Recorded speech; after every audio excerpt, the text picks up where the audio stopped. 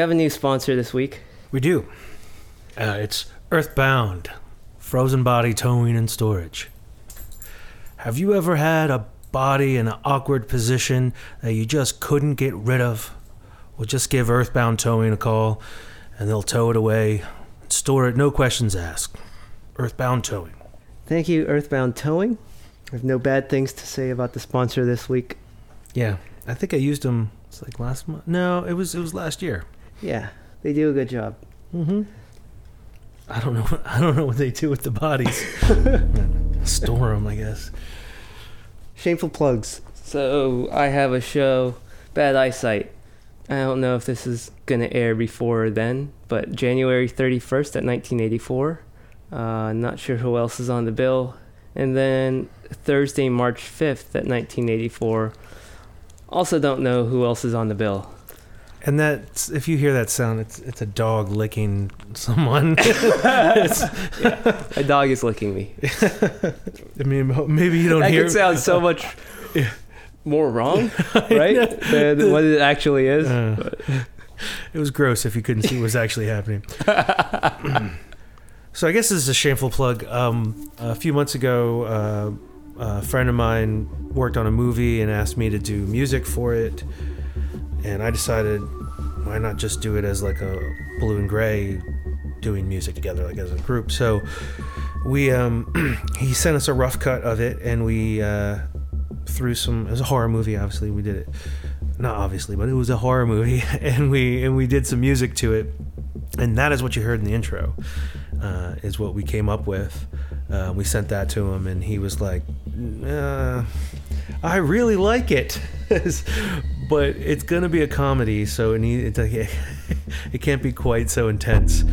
So we're going to rework all the music and everything. That was just a test run anyway. And hopefully that finished project will be out sometime this year. It's going to be called Happy Anniversary. I really like doing it, though. Although I think it ended up turning out kind of like a blend between Stranger Things, right? And Mandalorian, yeah. And John Carpenter.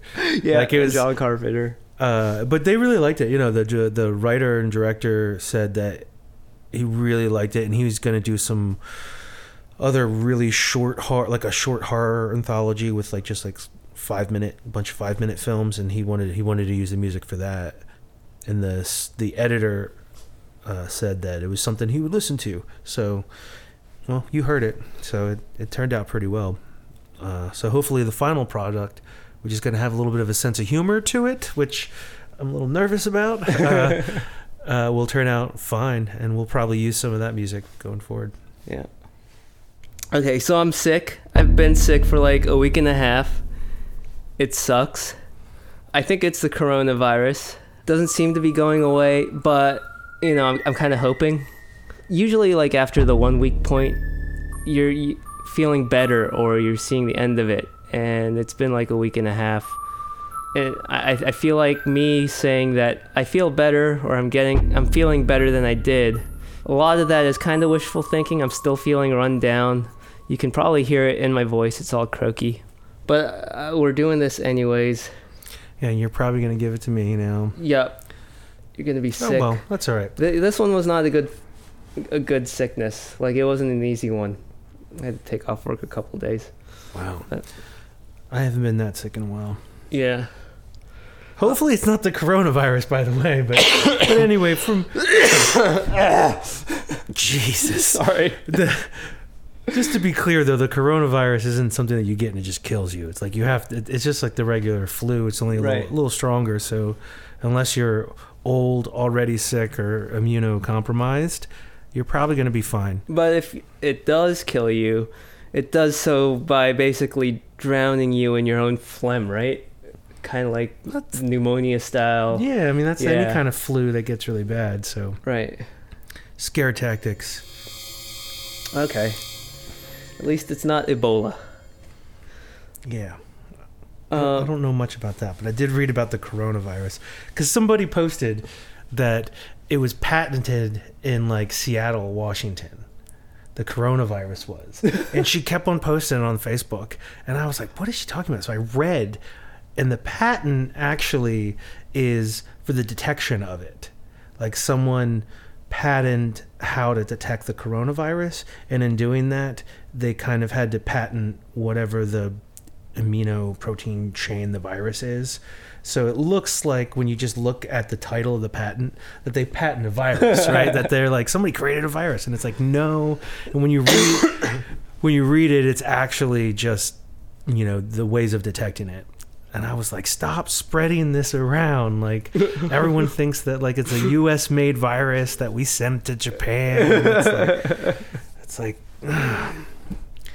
misinformation. That is the age of misinformation. That's where we are. Yeah. All right, what else we got on the list? Oh, so one question that I get from multiple people at this point is like, why am I doing this podcast? And like, normally if you're a musician, you get a band together and then you play some shows. Then you record, you know, you woodshed in your practice space and you record something and do more shows. But this is a lot different from that kind of course. So why am I doing this? Why are you doing this? Well, see, the weird thing about me as a musician is that I kind of dread live performances. Like, it's like I like working on music and I like recording it, but like going and performing it several times, you know, all like, you know, just basically everything that comes with being in a band. I hated it. Like, I remember being, you know, partway through a set or even a song and being like, I don't want to do this anymore. Why am I performing live? Like, right on stage. And do you ever, when you're playing a song, do you ever just start boring the shit out of yourself? Like, yeah. I am so bored of what I'm doing right now. Yeah. I'm boring myself. But I got to do the rest of this song. Exactly. And you're sort of like, I don't even care about this. How can I expect any of these people in the audience to care about it? But yeah. But when I'm by myself, you know, or just with people who are excited about the music, it feels really alive. And I feel like this captures that like every week, because we're doing a new song, generally with a new person, a new drummer or something, and we're just sort of like recording it, and it's not right when we wrote it, but it's right when we're arranging it and figuring it out, and it's kind of this exciting, like, we're gonna do it, and then when it's done, it's in the can and we don't have to worry about it anymore, and then we don't have to gig, we don't do anything. So I like all that, and I really need to have music or some kind of project in my life, and I'm really bad at having projects by myself. Like, I really like having some kind of partner or partners with it. So like, this seemed pretty perfect, and I like talking about this stuff. And a lot of times people in my life are tired of hearing about it. So you can always just turn this off if you don't want to hear it. So I'm the one, I did approach Sean with the idea for this podcast. At first, well, it was before I ran into Sean for, you know, the second time of knowing him. I had this batch of songs that I wanted to record, and I didn't want to do another album. It just seems like there's so much work that goes and commitment that goes into putting out an album, and like you put it out and the return on that investment is so low compared to if you record one song, a couple songs, and send it to your friends, and then you talk about it for a bit, get some feedback or whatever. That's like a proportionate amount of feedback to the amount of effort and commitment that you put into a song. If you do an album, you kind of don't get shit back. People will say, I'll listen to it. And sometimes they don't. Sometimes they do. I mean, your close friends and family, they'll listen to it and they'll be like, hey, man, that was good. And which is cool. Like, you can't really expect more than that. But the amount of effort that you put into it, it's just shit. It's funny, when I was younger, I would get really butthurt about that kind of stuff. Like, I'd put all this effort into it and I'd be like, here it is. And people, like, I almost feel like when people, like, the opposite of love is like apathy. It's not hate. Like, I want them to say they hate it, but like the apathy that most people have towards it, is crazy. And I remember talking to my ex-wife about it when we were still married, is that like it was obvious she didn't like any of the music I was doing. And she was like, why? I'm being supportive of it. And I was like, yeah, but when you hear a song that you love, I see how you react to a song that you love. And then I see how you react to every single song I've ever done. So I know you don't like it. And it's just a little part of my heart was like broken because it was like important to me. Like, and I really wanted other people to be really excited about it. And that's what most of the bands I'm in, I'm excited about their music. And they're relatively excited about my music, and that's how it works out. I mean, every band I've been in, it's kind of been like, I mean, that's what we're doing here too. I mean, it's like I do really like your music. Yeah, just all around, we have a lot of fun with this. And I thought, rather than recording a bunch of continuing on this cycle of putting a ton of effort into like an album and just getting. I can't expect more than what I get back from my friends and family. That they listen to it at all is great. They don't have to like it or anything, but if they check it out, that's great. But still, I feel like, hey, maybe I could do something where I'm just like, I stay in someone's feed if they want me to be in their feed. Not constantly be like, hey, check this out. Hey, check this out. But no, here's a little place where you can subscribe to this section of my life, which is pretty much like my whole life. I mean, I'm either being a dad or doing responsibilities, or I'm doing this. But like, if they want to like and subscribe, then here it is. I don't have to constantly bug people about it. I think it's like proportionate, right, to the amount of effort that goes into an episode compared to like anything that comes back to me. Yeah, I feel like with a podcast is something that kind of snowballs, If we just keep on plugging away, consistently doing it, then we're bound to pick up more people and maybe have like a really good episode that actually not necessarily goes viral, but like enough people talk about it. So, oh, you should listen to this podcast. And here's the episode that you listen to. And I feel like that feels more organic to me. It's like, we're just going to do what we do. And then if something happens, it happens. And that feels really good to me. I like that. That's totally my, what do you call it? Style. That is my style. Pardon my I don't know. I'm on some like medication. Called some NyQuil.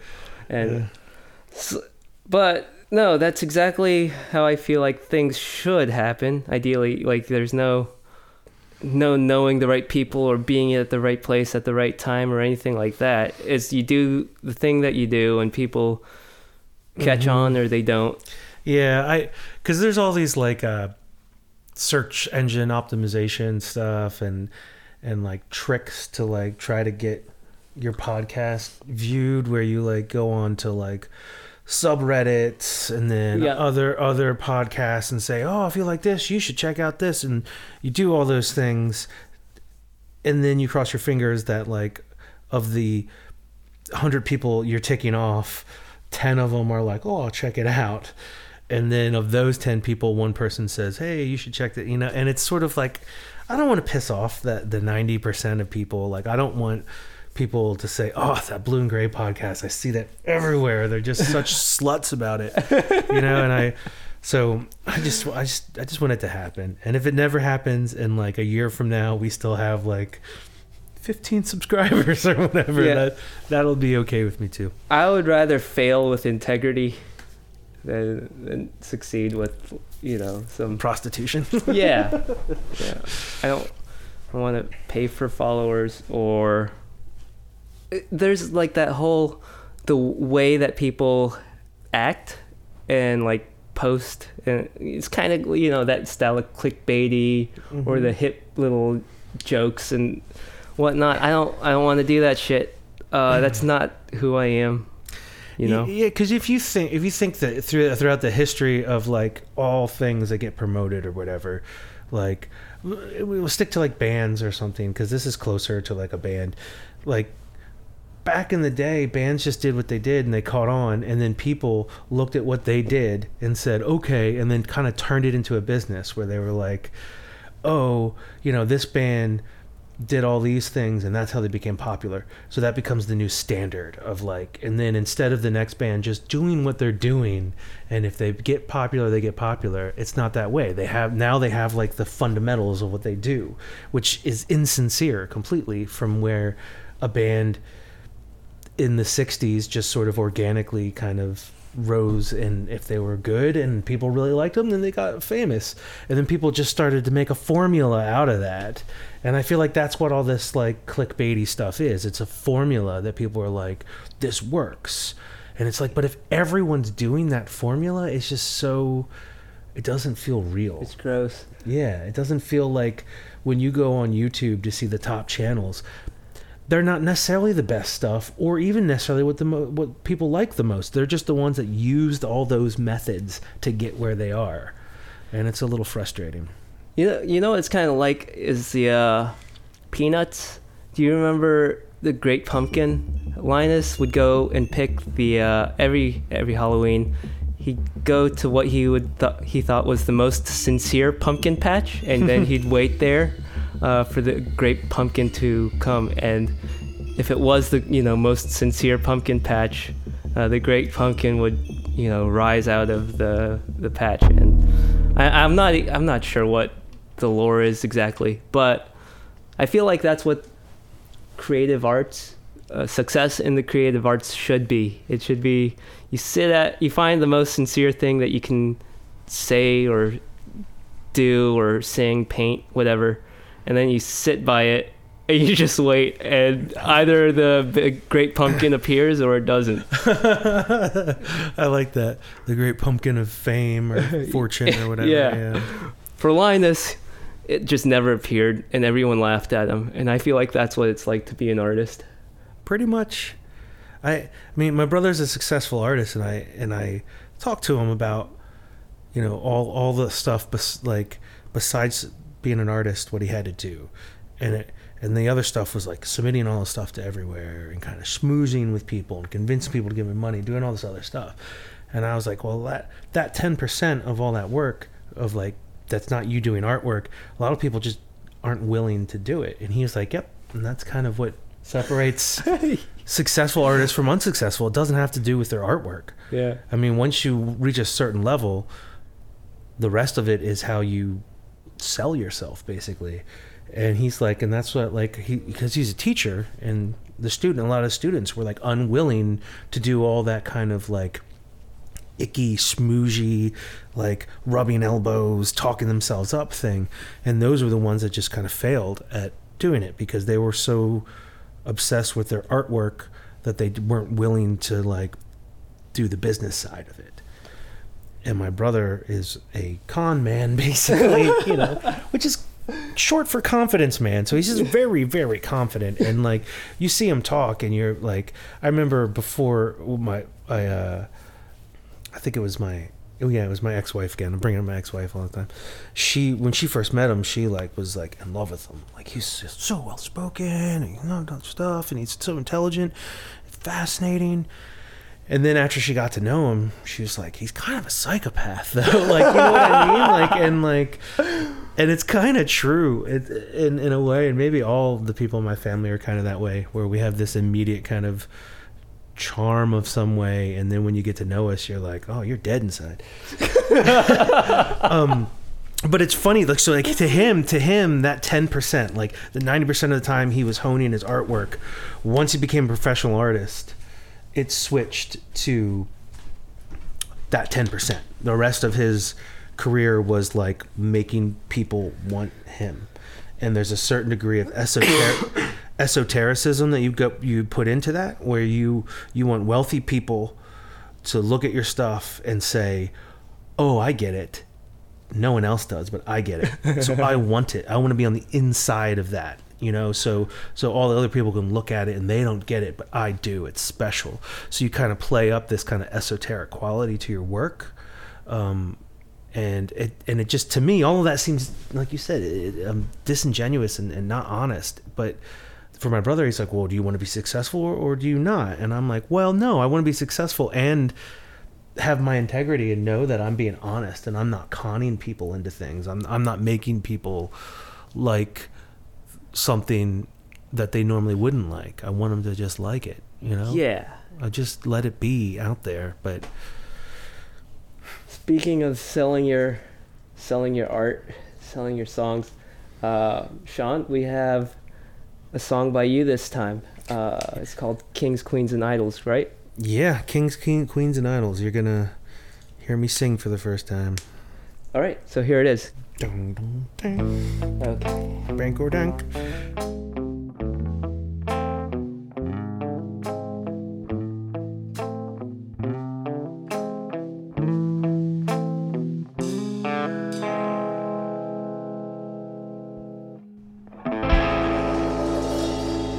If I told you I was empty, could you fill me up?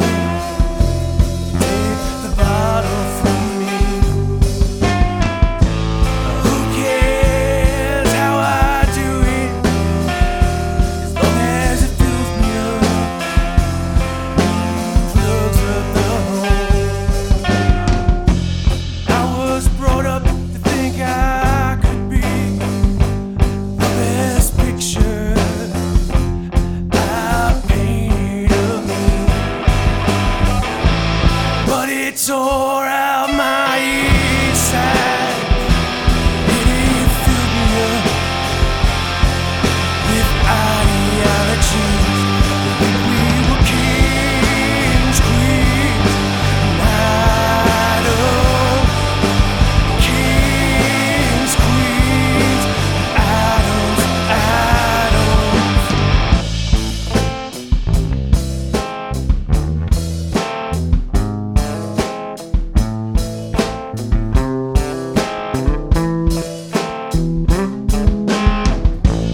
If you told me you were fed up, could I walk away and leave you to yourself? Who cares where I go, as long as it's far away from any place you'll be? You were brought up to think you could be a king's princess with princes on their knee, but it tore out your insides. It filled you up with ideologies. We were kings, queens, and idols. Kings, queens, idols, idols.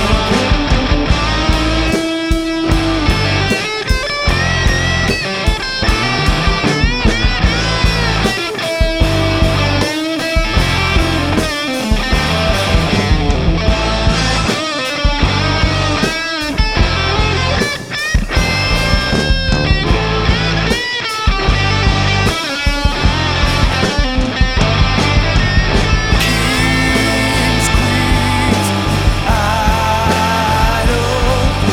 queens, idols. Kings, queens, idols, idols.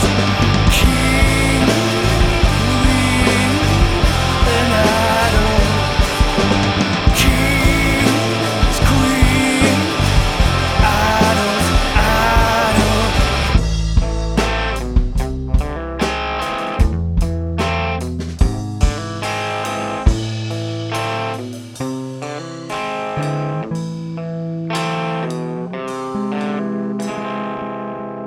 There was the song.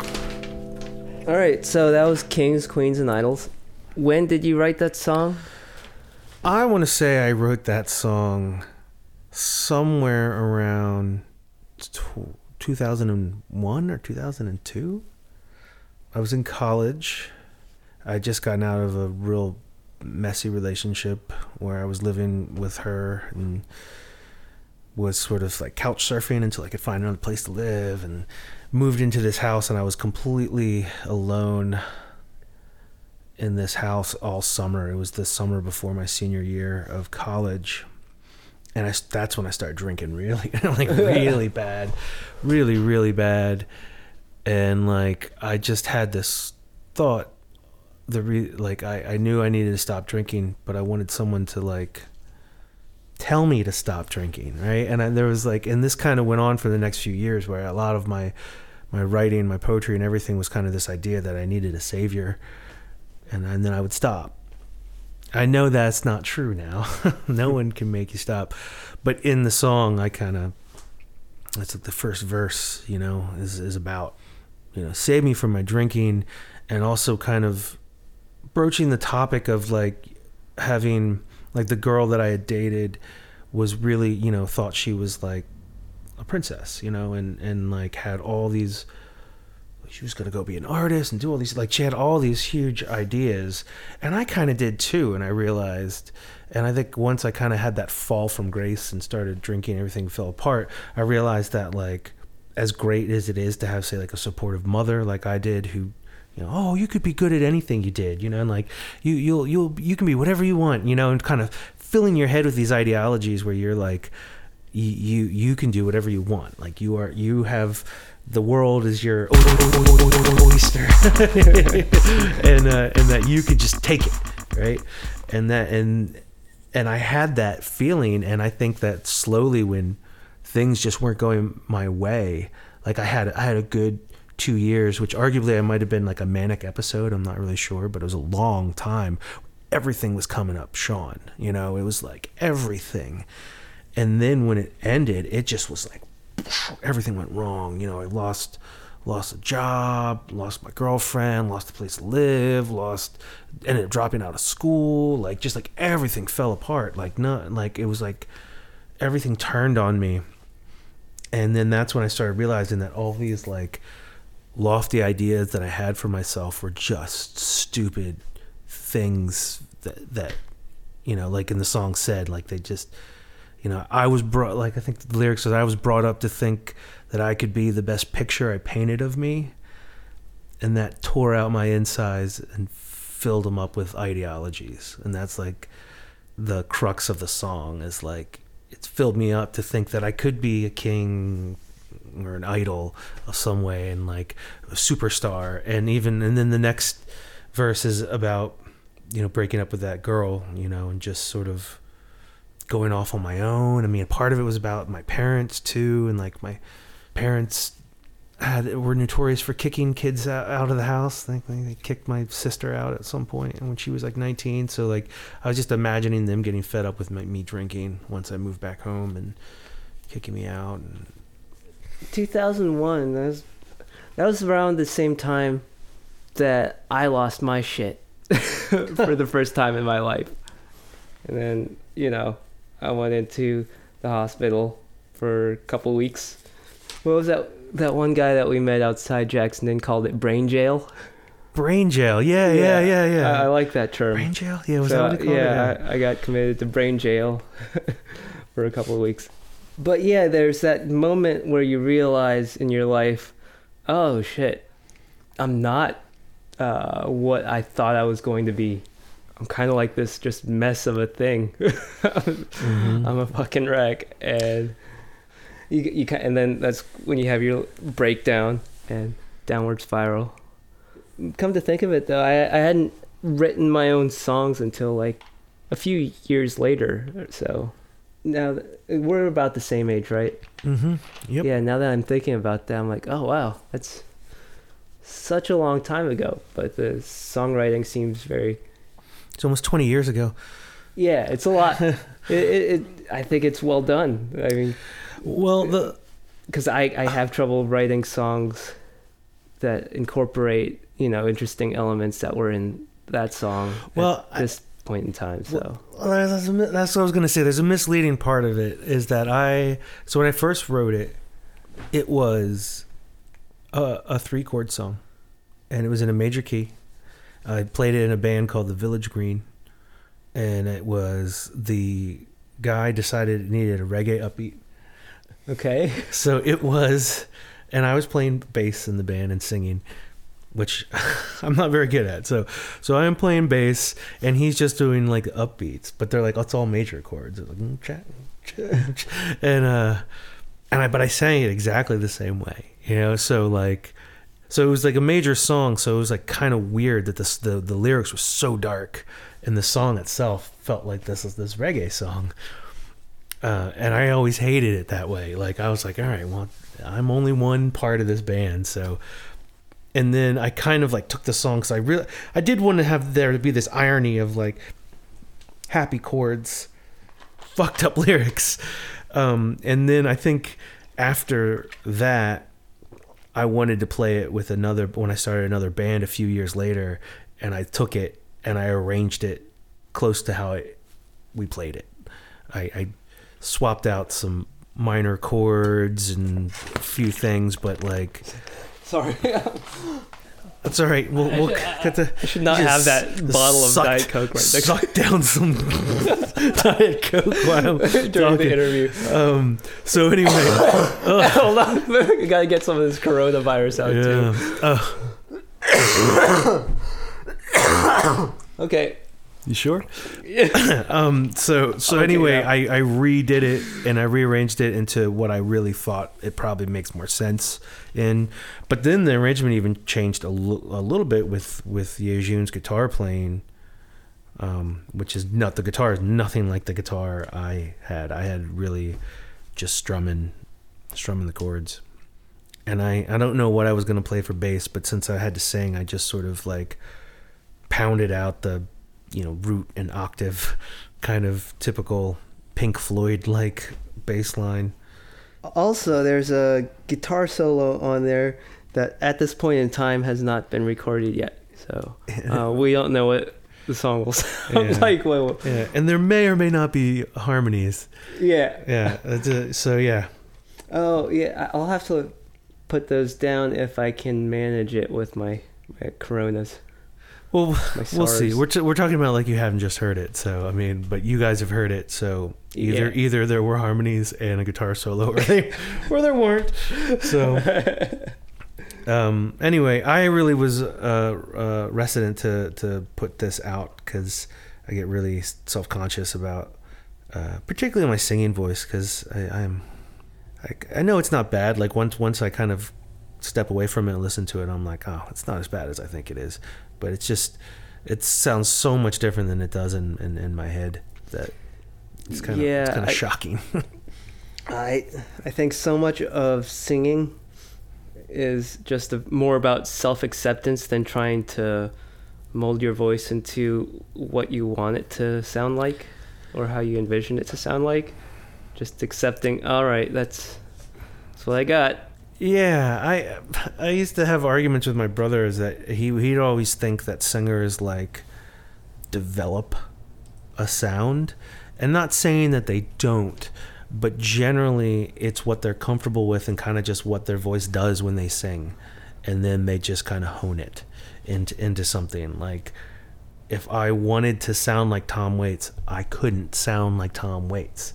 But Tom Waits can't not sound like Tom Waits, So it's not like he is like deliberately singing that way. That's just like what's comfortable with his voice. And yes, he's making choices in that, but like the timbre of his voice is not that much of a decision on his part. Yeah, he can go a little more growly sometimes and all that, but like I remember for the longest time I wanted my voice to sound like Tim Kasher of Cursive.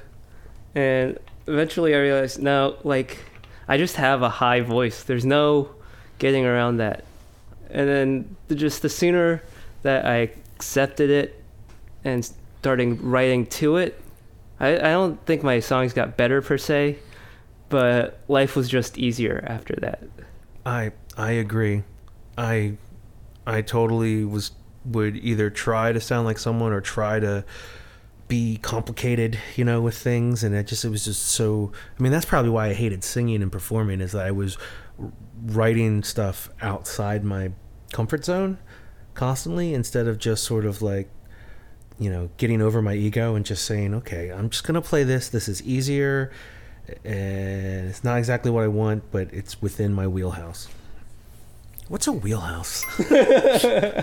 What I want to do on one of these shows, or maybe start doing it, is like anytime there's a word or a phrase or some kind of idiom or something like that is being used, we'll make a little ping noise after it, and if you stay after the end theme, we'll have little footnotes.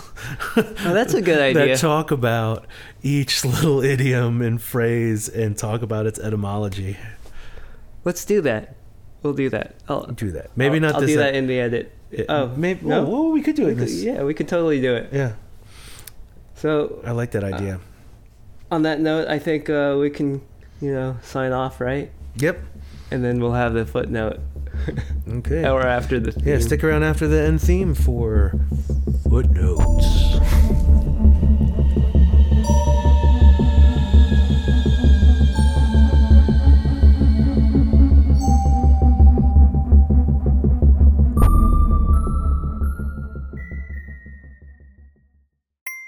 Wheelhouse. An enclosed compartment on the deck of a vessel such as a fishing boat,